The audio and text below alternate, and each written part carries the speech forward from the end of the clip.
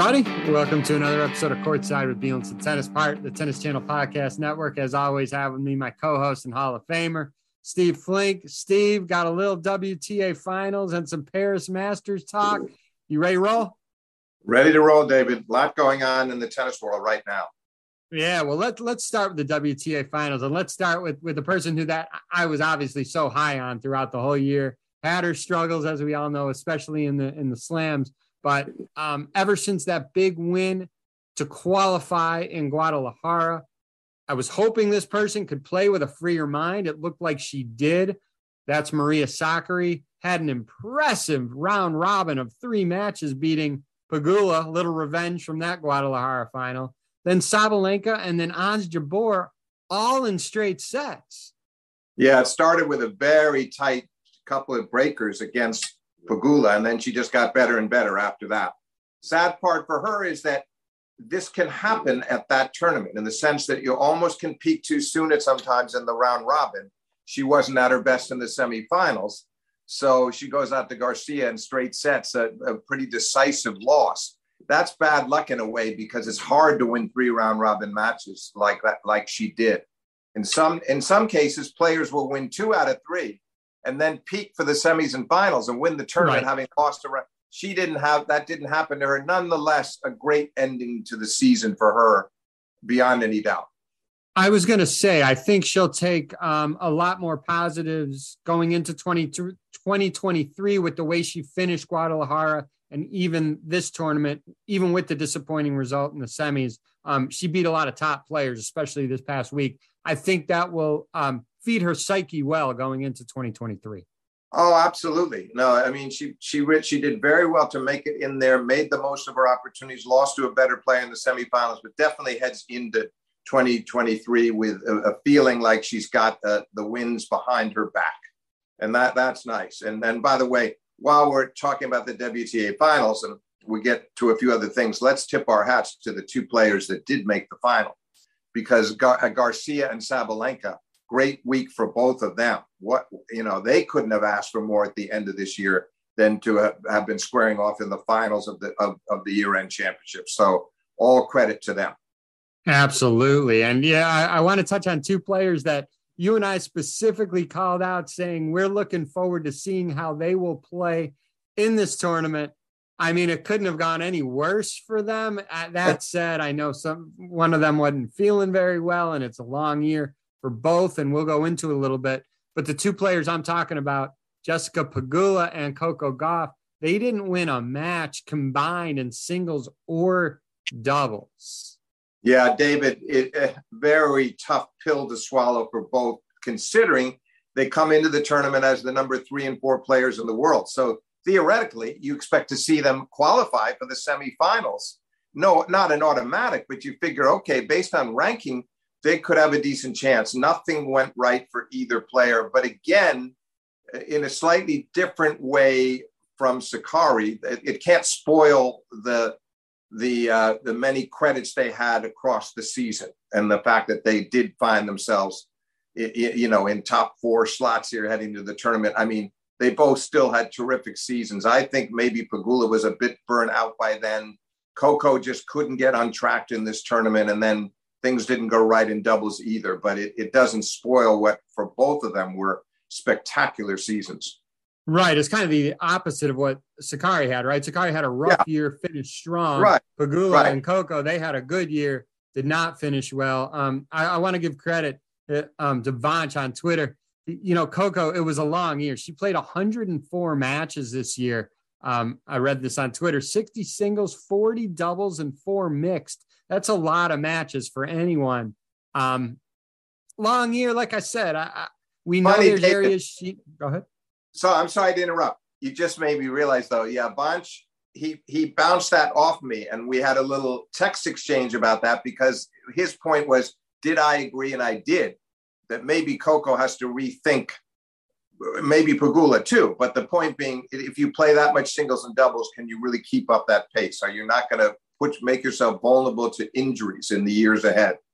That's something that players that are that good in singles and doubles as Pegula and Coco are, they have to think about it. And the priority has to be singles. So it may mean cutting back on some of the doubles at least, and then maybe slightly reshaping their singles schedules so as not to play. You can't go on playing that many matches year in and year out without having something go wrong with your body.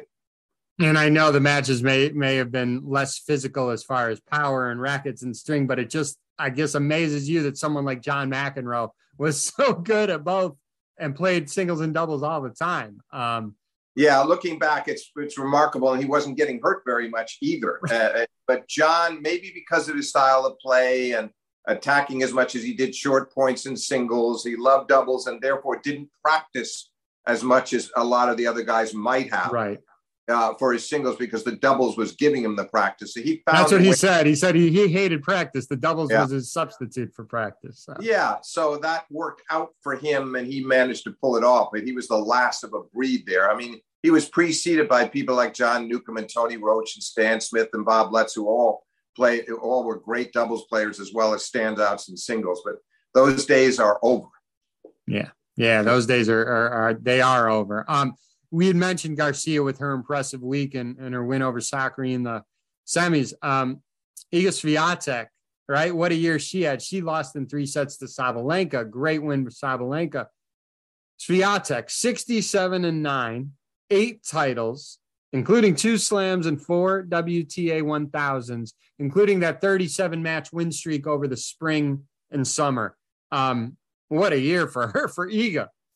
Yeah, it was impossible to sustain the excellent pace she set during the 37-match streak. And so she was a bit more up and down after that, but not a lot. And I thought it was a great thing for women's tennis and for her, David, that she backed up her French Open win after losing early at Wimbledon to come back to win the U.S. Open, take 2 majors, and establish herself as, without any dispute, indisputably as the number 1 woman player in the world. Too bad for her that she couldn't end the season on a slightly higher note, but Sabalenka played a great match, and Iga just couldn't get going, couldn't stay with her in that 3rd set, which was 6-1 for Sabalenka. Still, again, a spectacular season for Swiatek, and I think she'll pretty much replicate it in the year ahead. That's my guess. She'll have a similarly strong 2023. Would have been interesting to see if Ash Barty did not retire, what would have happened with Iga's year. I think Iga still would have had a very, very strong year. Would it have been as impressive as what we just listed and talked about? We'll never know. But well, you know what, David? On that a little bit. Yeah, that's fascinating. You put that. As soon as you say it, my thought is most likely Ash wins Wimbledon again. But maybe Iga would have won the 2 majors she got regardless. We'll never know. Right. But that could have been such an attractive rivalry for women's tennis. That's what we miss out on. But Ash made a very unusual decision for a player of her stature, and is entitled to it. Absolutely. Let's move on to the Paris Masters and a player that both of us pointed out again last week. We were curious to see how he responded, and that's Rafa Nadal. First time as a father playing. We really haven't seen vintage Rafa since Wimbledon before he got hurt to Taylor in the quarterfinals. Match Rafa wound up winning, but then had to default in the semis. Rafa was up a set to Tommy Paul, wound up losing in 3 sets. Rafa himself said, he's got to play more on tour. He has to play more sets with these top guys. He knows, he's more aware than anybody else that he's not in top form. And he also knows what he needs to do to get back in top form. And I hope in 2023 his body can hold up and he can get to that level that not only that we're accustomed to seeing, but what he demands of himself and his level of play. David, it's interesting, all the points you're making, because I'm thinking as you're saying it, listening to Jim Courier on the telecast. And Jim made an interesting point that the good news for Rafa, and this was during the course of his loss to Tommy Paul, but there seems to be no evidence of the foot, which we all were so worried about, and which he had to get injections all through the French to get through Roland Garros and get his 14th title, that the foot seems okay. The foot didn't seem to ever be a problem at Wimbledon or the Open or again here. So at least that seems under control. I don't know about the abdominal. I still don't think he's serving like the real Rafa. I didn't see it against Tommy Paul. I don't see the comfortable extension that he once had. So I'm a bit concerned about that. And you're right. He talked about the need to play more matches. He talked about getting to Italy early to play practice sets, but practice sets is you can't really say that it's anything like playing real matches. It just helps you, but it is not the same thing. So it was unfortunate for him that he didn't get more matches in Paris in advance of Turin to give himself a better chance there, because that field is incredibly so much depth in it, and it's going to be such a hard fought event, and both groups of 4 players each are going to be exceedingly strong. So it's going to be hard for Rafa, because indoors, as you know, David, that's where he's always been least comfortable. The surface variation can matter, but regardless of what kind of hard court or carpet is put down or what exactly the conditions are, it's never fully to his liking. And so he doesn't go in, I believe, and he could well prove me wrong, with a lot of optimism into the year-end championships. On the other hand, he's one of these guys who, no matter how many negative comments he makes or how realistic he is, and how often have we heard him use the word doubts? It's one of his favorite words.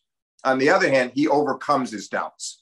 So I still think we'll see him go in with the usual fighting spirit in the turn, with the attitude of, okay, let me see if I can win a match. Let me see if I can win 2 matches. Let me see if I can make the semis, and then go from there. So he'll still be hard to beat, but I don't like those conditions. It tends to be kind of fast in Turin and fast indoor courts, and it'll be a tall order for him to play against this field under those circumstances. And he's never won the year-end finals, no. right, Steve, in his career? No, so. Never happened.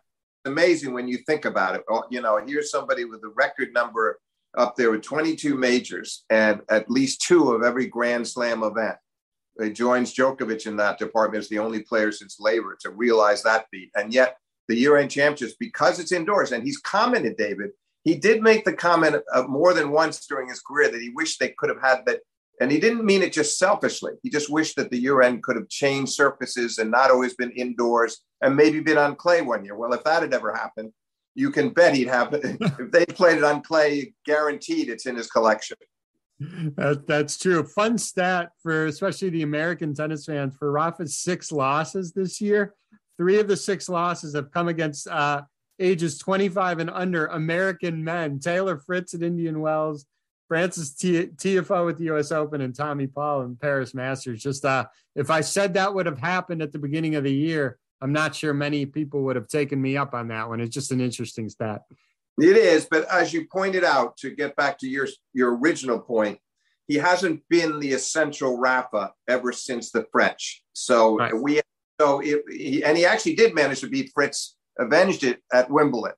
Yeah. Which was amazing. But the loss in Indian Wells, he was in terrible shape with the abdominal. He was very honorable and professional to even go out there and compete that day. And then I didn't think he was entirely right at the U.S. Open, taking nothing away from Francis Tiafoe. So some of those losses, you can say, at least to a degree, had something to do with the physical condition of Rafa. But it is interesting that those 3 young Americans would all pick him off. Yeah. Hey, another player we definitely want to talk about. We knew he was going to lose eventually. We didn't know when, because he was on such a hot streak.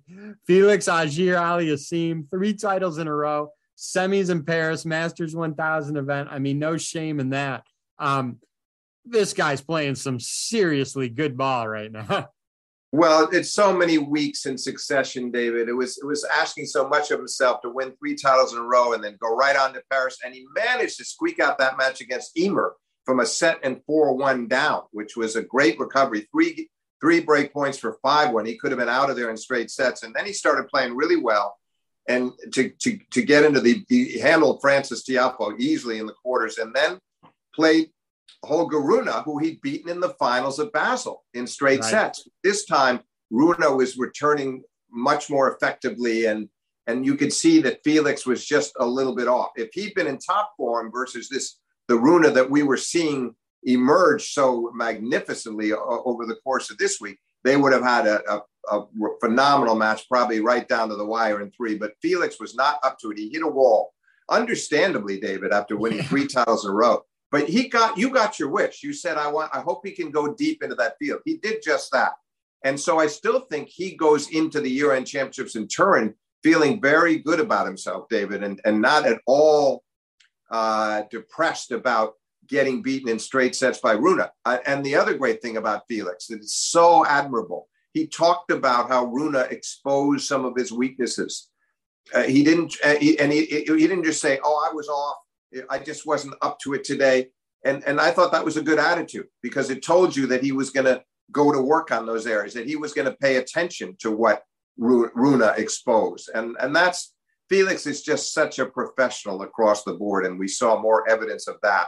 And he'll have plenty of time. He'll have these to get ready and be rested when he plays his first match, which won't be before the opening Sunday of the event. So he's got plenty of time. He'll be, I think, revitalized by then, and still enormously confident after what he did.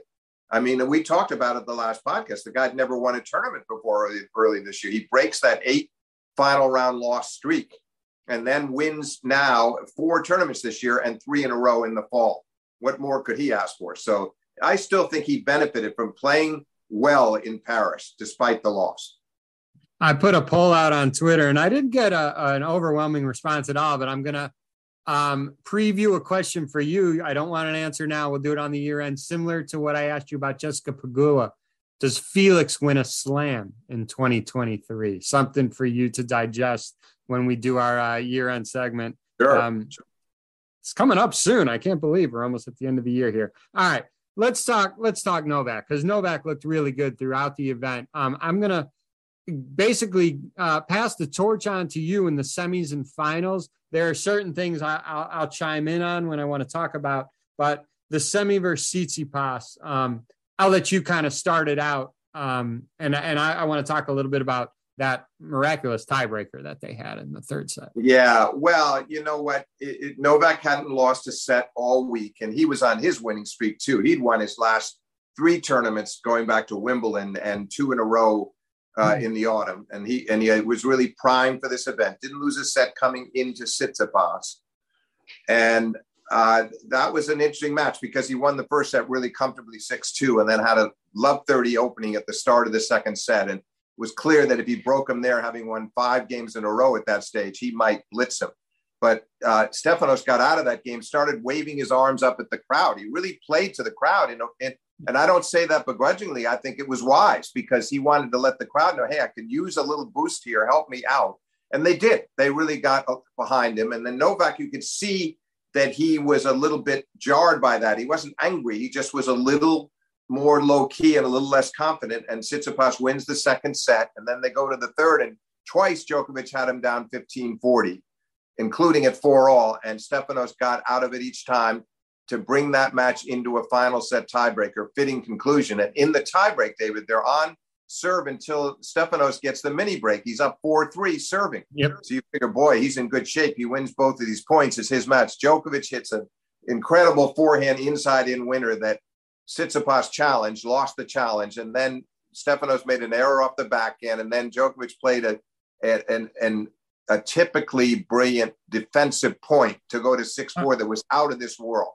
Of this world, Steve, by both players. Yeah, it was. And finally, Stefanos ends up netting a low forehand volley, but understandably, because somehow Djokovic at full stretch had managed to steer his pass down the line without much pace on it, keeping it low enough and Stefanos couldn't handle the volley. But Stefanos looked like he had him 2 or 3 times in that point. And that's 6-4. And then Djokovic closes it out with a nice serve down the tee that set up an overhead winner. So that was a nice recovery from him. And he was, I think, exhilarated, but maybe a bit emotionally exhausted from that too. That had the feeling of a final to it, but he still had one more to go. So he plays. Yeah. So I want to talk about the tiebreaker a little bit. I mean, down 3-4 in a mini break, he wins 4 points in a row to win the match, like you said. I've said this before on previous podcasts. Novak is so unbelievably good in tiebreakers, and I break it down to 3 reasons why.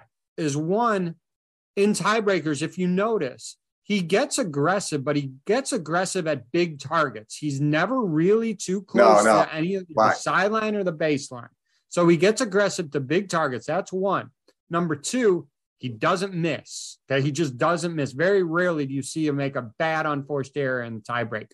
And 3, what that does it makes his opponents eventually try to go for something a little bit more than what they're accustomed to doing. And they, most of the time, wind up making the error. Those three factors, to me, are why he's so incredibly clean and successful in big-time tiebreakers. Oh, very well described. Listen, David, I didn't count one unforced error in those 11 points. Obviously, he didn't make any over the last 4 points, but Tsitsipas played really good points on his own serve up in the process of building a 3-2 lead, and then Novak brought it back to 3-all, and then Stefanos plays another really good point to go up 4-3. So that proves your point. But in the meantime, he was aggressive. And then when he really had to take it up a notch on both offense and defense from 3-4 down, he did it. Hit the forehand inside in winner and then played the stupendous defensive point that took him to 6-4. And he did one of the classic Djokovic hand up to the ear moves to let the crowd know, couldn't the applause be a little louder? But it was that the atmosphere for that was electric, as it was for the final. It was just a wonderful weekend in that sense, with two classic hard-fought 3-set struggles involving Djokovic. One, a victory for him, and obviously the final, a defeat. Yeah, I'd urge the listeners, if you haven't really noticed it, when you watch Novak play these tiebreakers, look at the three factors I've talked about. Especially, he goes aggressive, but at big targets, and that's such a good lesson to learn for every level, especially in tight moments. You don't have to go for the lines in the tightest moment to be aggressive. You can do it in other ways, and Novak does that so well. He does, but then if he sees an opening that he's confident he can make, a shot that for somebody else might seem like a small target, like the forehand inside in winner that got him back to 4-all. It was right on the line. Tsitsipas challenging.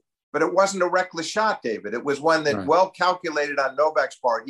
He saw the opening, and he'll make that shot 9 out of 10 times. Correct. All right, so let's get to the final. He's up 3-1 in the final set. Novak is. Is there anything you want to talk about before we get to that? Oh, yeah. I mean, generally, go ahead, Steve. Yeah, absolutely. Because here was the sort of the analogy, the similarity between the semifinal and the final is that Djokovic loses only 5 points on his serve in the whole first set, and 21 out of 26 points. He gets an early break when Holger, who is understandably apprehensive, a little over anxious, serves a couple of double faults and helps Novak out. And then Novak took complete control of that set in very reminiscent of what he'd done against Tsitsipas. Completely all controlled aggression, so measuring his shots perfectly. He's in control of the match. First game, second set, he gets to love 40 on Rune's serve. And again, you had the feeling there, if he breaks here, this match could be over. Not that he was necessarily going to blitz through the set 6-2 or 6-1, but that the one break was going to be good enough. And he missed a backhand down the line pass, not the easiest one of all time, but the opening was there. He'd normally make it. Then a forehand return off his second serve where he was leaning to that side and ready for it, but he netted it. And then he missed again. He didn't miss, but he hit an overhead that he didn't put away, and Rune managed to get it back deep and then won it on the next shot. So basically, those are 3 points that look like they should have. He probably could have won any of the three and didn't. And when Rune got out of that game to get the hold there and keep himself from going down an immediate break in the second set, you could see his mood shift. You could see the excitement in him, the exuberance, and you could see the disappointment in Novak, because he surely was thinking about the day before and realizing that's where he got into trouble against Stefanos, is that if he could have just secured that early break, the whole complexion of the match would have been different. So that then Novak plays maybe his only bad service game of the match in the second game to lose his serve, sits up, and Rune serves out to 3-love and eventually wins the set 6-3. That was a big swing, those first couple of games of the second set, between Djokovic being in utter control and Rune getting his teeth into the contest. Then we go to that stage of the match that you just mentioned, where early in the third, Djokovic seemed to regroup and seemed to be back in control, and he gets a double fault again out of Holger Rune on the break point that puts him up 3-1. But meantime, he's signaling to the umpire that he's going to need the trainer. You sense that something was going on in that game that was putting extra pressure on him in his mind to make sure that he held for 4-1 before he saw the trainer. And he got to 30 love and served and volleyed and was a little unlucky because Rune's passing shot clipped the net cord and stayed in the court, bounded. Novak had no play on the volley. And then he got to 40-30 and came in on an approach that wasn't good enough. And then at deuce, he got too cute on a forehand volley and didn't make the drop volley as he should have, and then had a follow-up high backhand volley that he didn't put away, and Rune passed him. So that was a disappointing game because he looked like at 30-11, 40-30, he's going to go to 4-1. He sees the trainer to deal with his left quad. And David, I should mention now, both days he kept stretching out that left quad time and time again. Not the way you might see him in a long 5-setter in Australia where we get to early in the fifth and he's stretching it out once or twice and you get it because the match is... For cramping, yeah. Yeah. Well, but more, just to avoid cramping, but also just because they've been out there so long and just a few stretches and that's it. Here was constant stretching almost after every changeover. So I think, but then interestingly enough, once the trainer came and rubbed it a little bit, he seemed okay the rest of the way. He didn't stretch it anymore.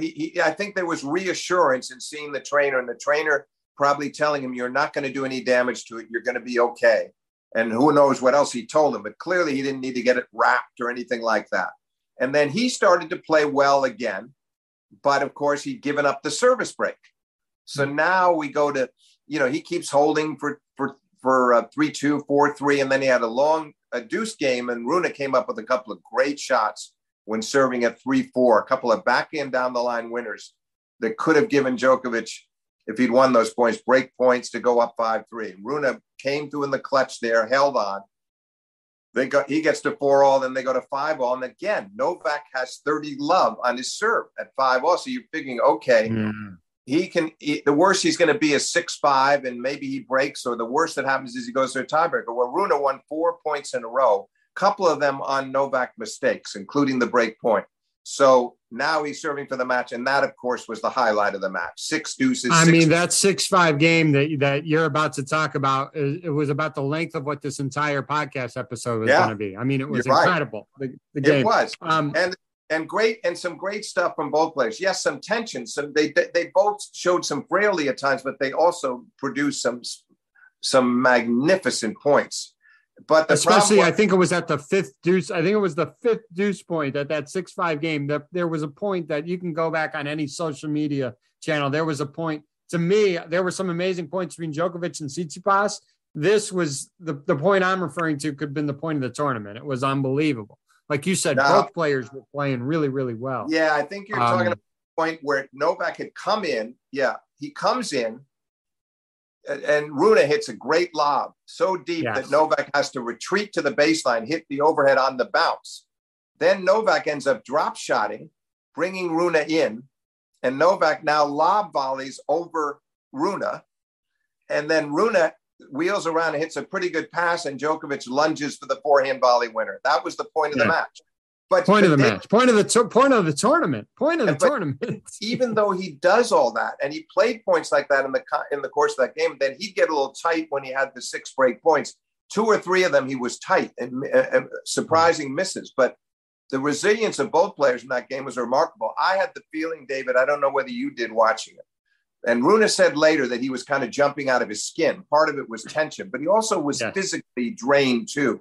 And I had the feeling that if Djokovic gets it into a breaker, it might be a 7-2 breaker for Djokovic. I just felt like I'm not gonna bet against Djokovic in a tight breaker against anybody. Well, the combination of him being the great clutch player in the breakers, and also Rune being spent, because I think he had thrown everything he could into the 6-5 game. If he doesn't serve it out there, and Djokovic had finally gotten that break, I think he would have finally hit that emotional wall himself. We didn't get to see it, but it was still such a great final game of the match.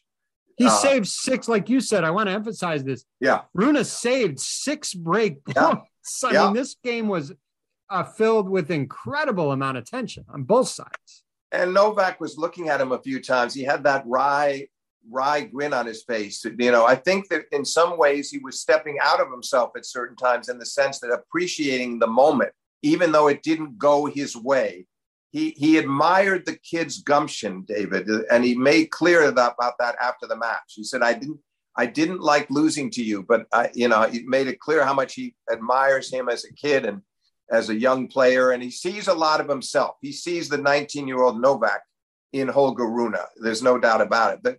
The gumption that I mentioned, and just the sense of self and being respectful of your revered opponent, but not giving him too much respect. Just going out there prepared to win. And that's what was so interesting about this match. Djokovic definitely should have closed it in my mind, but a lesser man than Rune would not have been able to take advantage of it. They wouldn't have found a way to win either. They might have finally cracked themselves. He would not crack. And that was the story of his week, which of course began with saving 3 match points against Stan Wawrinka. Amazing. Yeah. Unbelievable. You see that in sports a lot of times. You have that one tough match, one tough day, but if you get through it, it propels you into doing even better, where you think you're not playing with house money, but just, I can't believe I got through it. I'm still alive. Let's keep going. I want to give stats on both Novak and Rune, and then I want to pass it on for you to talk about it. Novak, right? He's only played 10 tournaments. He's missed 2 slams and 4 Masters events. He missed out on 2,000 points in spite of winning Wimbledon, and yet he still finished in the top 8. Your thoughts? Well, I think that just shows you how great he is. I mean, he was deprived of the 2,000 points, as you mentioned, which would have meant that he would have finished the year almost surely in the top 5. Now, I don't think that's going to be possible, even if he wins Turin. But it shows you that once he got his year going, David, it wasn't easy initially, the first few tournaments, in Dubai and then Monte Carlo, and he wasn't really himself. And then slowly got going on the clay. But from the time that he, winning Rome and losing the great master Carlos in Madrid. And I mean, he from that point on, the quarters of the French and then winning Wimbledon and then the rest of the year, he's been pretty much the standard Novak. Yes, he would have liked to have won that final over Rune. It's a slight setback, but not anything that I think is going to linger in his mind very long. And so, yes, to play so many fewer events than any of the other top players, and he'll still end up finishing the year, as you said, somewhere in the top 8. It'll depend on how he does in Turin. Maybe he can climb up to 6 or wherever, but remarkable achievement given how few opportunities he had to garner points. And to our title holder, Holger Rune, he started the year outside the top 100. He's now top 10. He's the first player with 5 consecutive wins against top 10 opponents in a single tournament. That's really, really impressive. Your thoughts, and players are going to definitely have to deal with this kid going forward.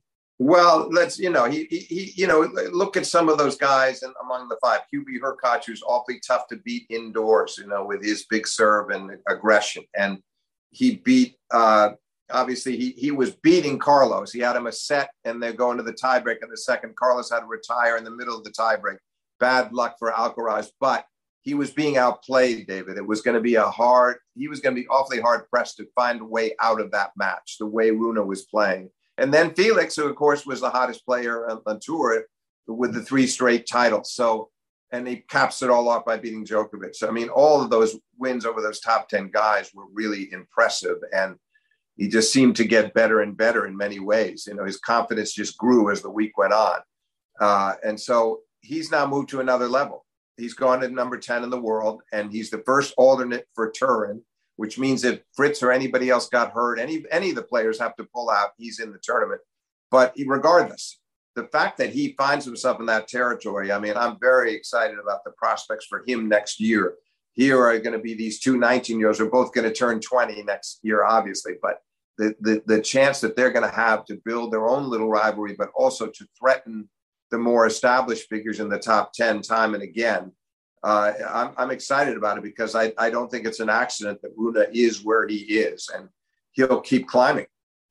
Oh, absolutely. Hey, and how much, I know we're talking about the WTA finals and Paris Masters, 2 huge events. You also know how much I love collegiate tennis and also the slightly lower levels. I hate even using that term because it discredits it a little bit. Everyone here is so good, but for you tennis fans, especially American tennis fans, 2 other title holders this week. And it's really exciting to see One played college, the other didn't. The collegiate player was Ben Shelton. He beat his American tennis pro colleague Chris Eubanks 7-6, 7-5 in Charlottesville.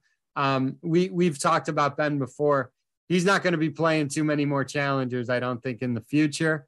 The other player on the female side, Katie McNally, won a tournament in Midland, Michigan. She's now in the top 100. You all know Katie from the Coco, playing doubles with Coco Gauff. You also remember Katie in singles. She played Serena Williams tough in the U.S. Open just a few years back. I know Katie's coach, Kevin O'Neill, great guy. I'm looking for a bright future for both those players in singles, and both Katie McNally and Ben Shelton. Yeah, I mean, those are timely victories for both. And I agree with you. Katie is not just a doubles player. She is in the top 20 in doubles. But I think maybe with some luck, we're going to see her eventually get to that level in singles as well. So nice win for her. And Shelton, we talked about him over the summer, how impressive he was. And this was something he needed, because since the summer, he'd had a few tough losses he'd had to endure. But, he beat Eubanks in the finals, which is a good win. I watched Eubanks playing Sinner at the U.S. Open this year, and I was very impressed.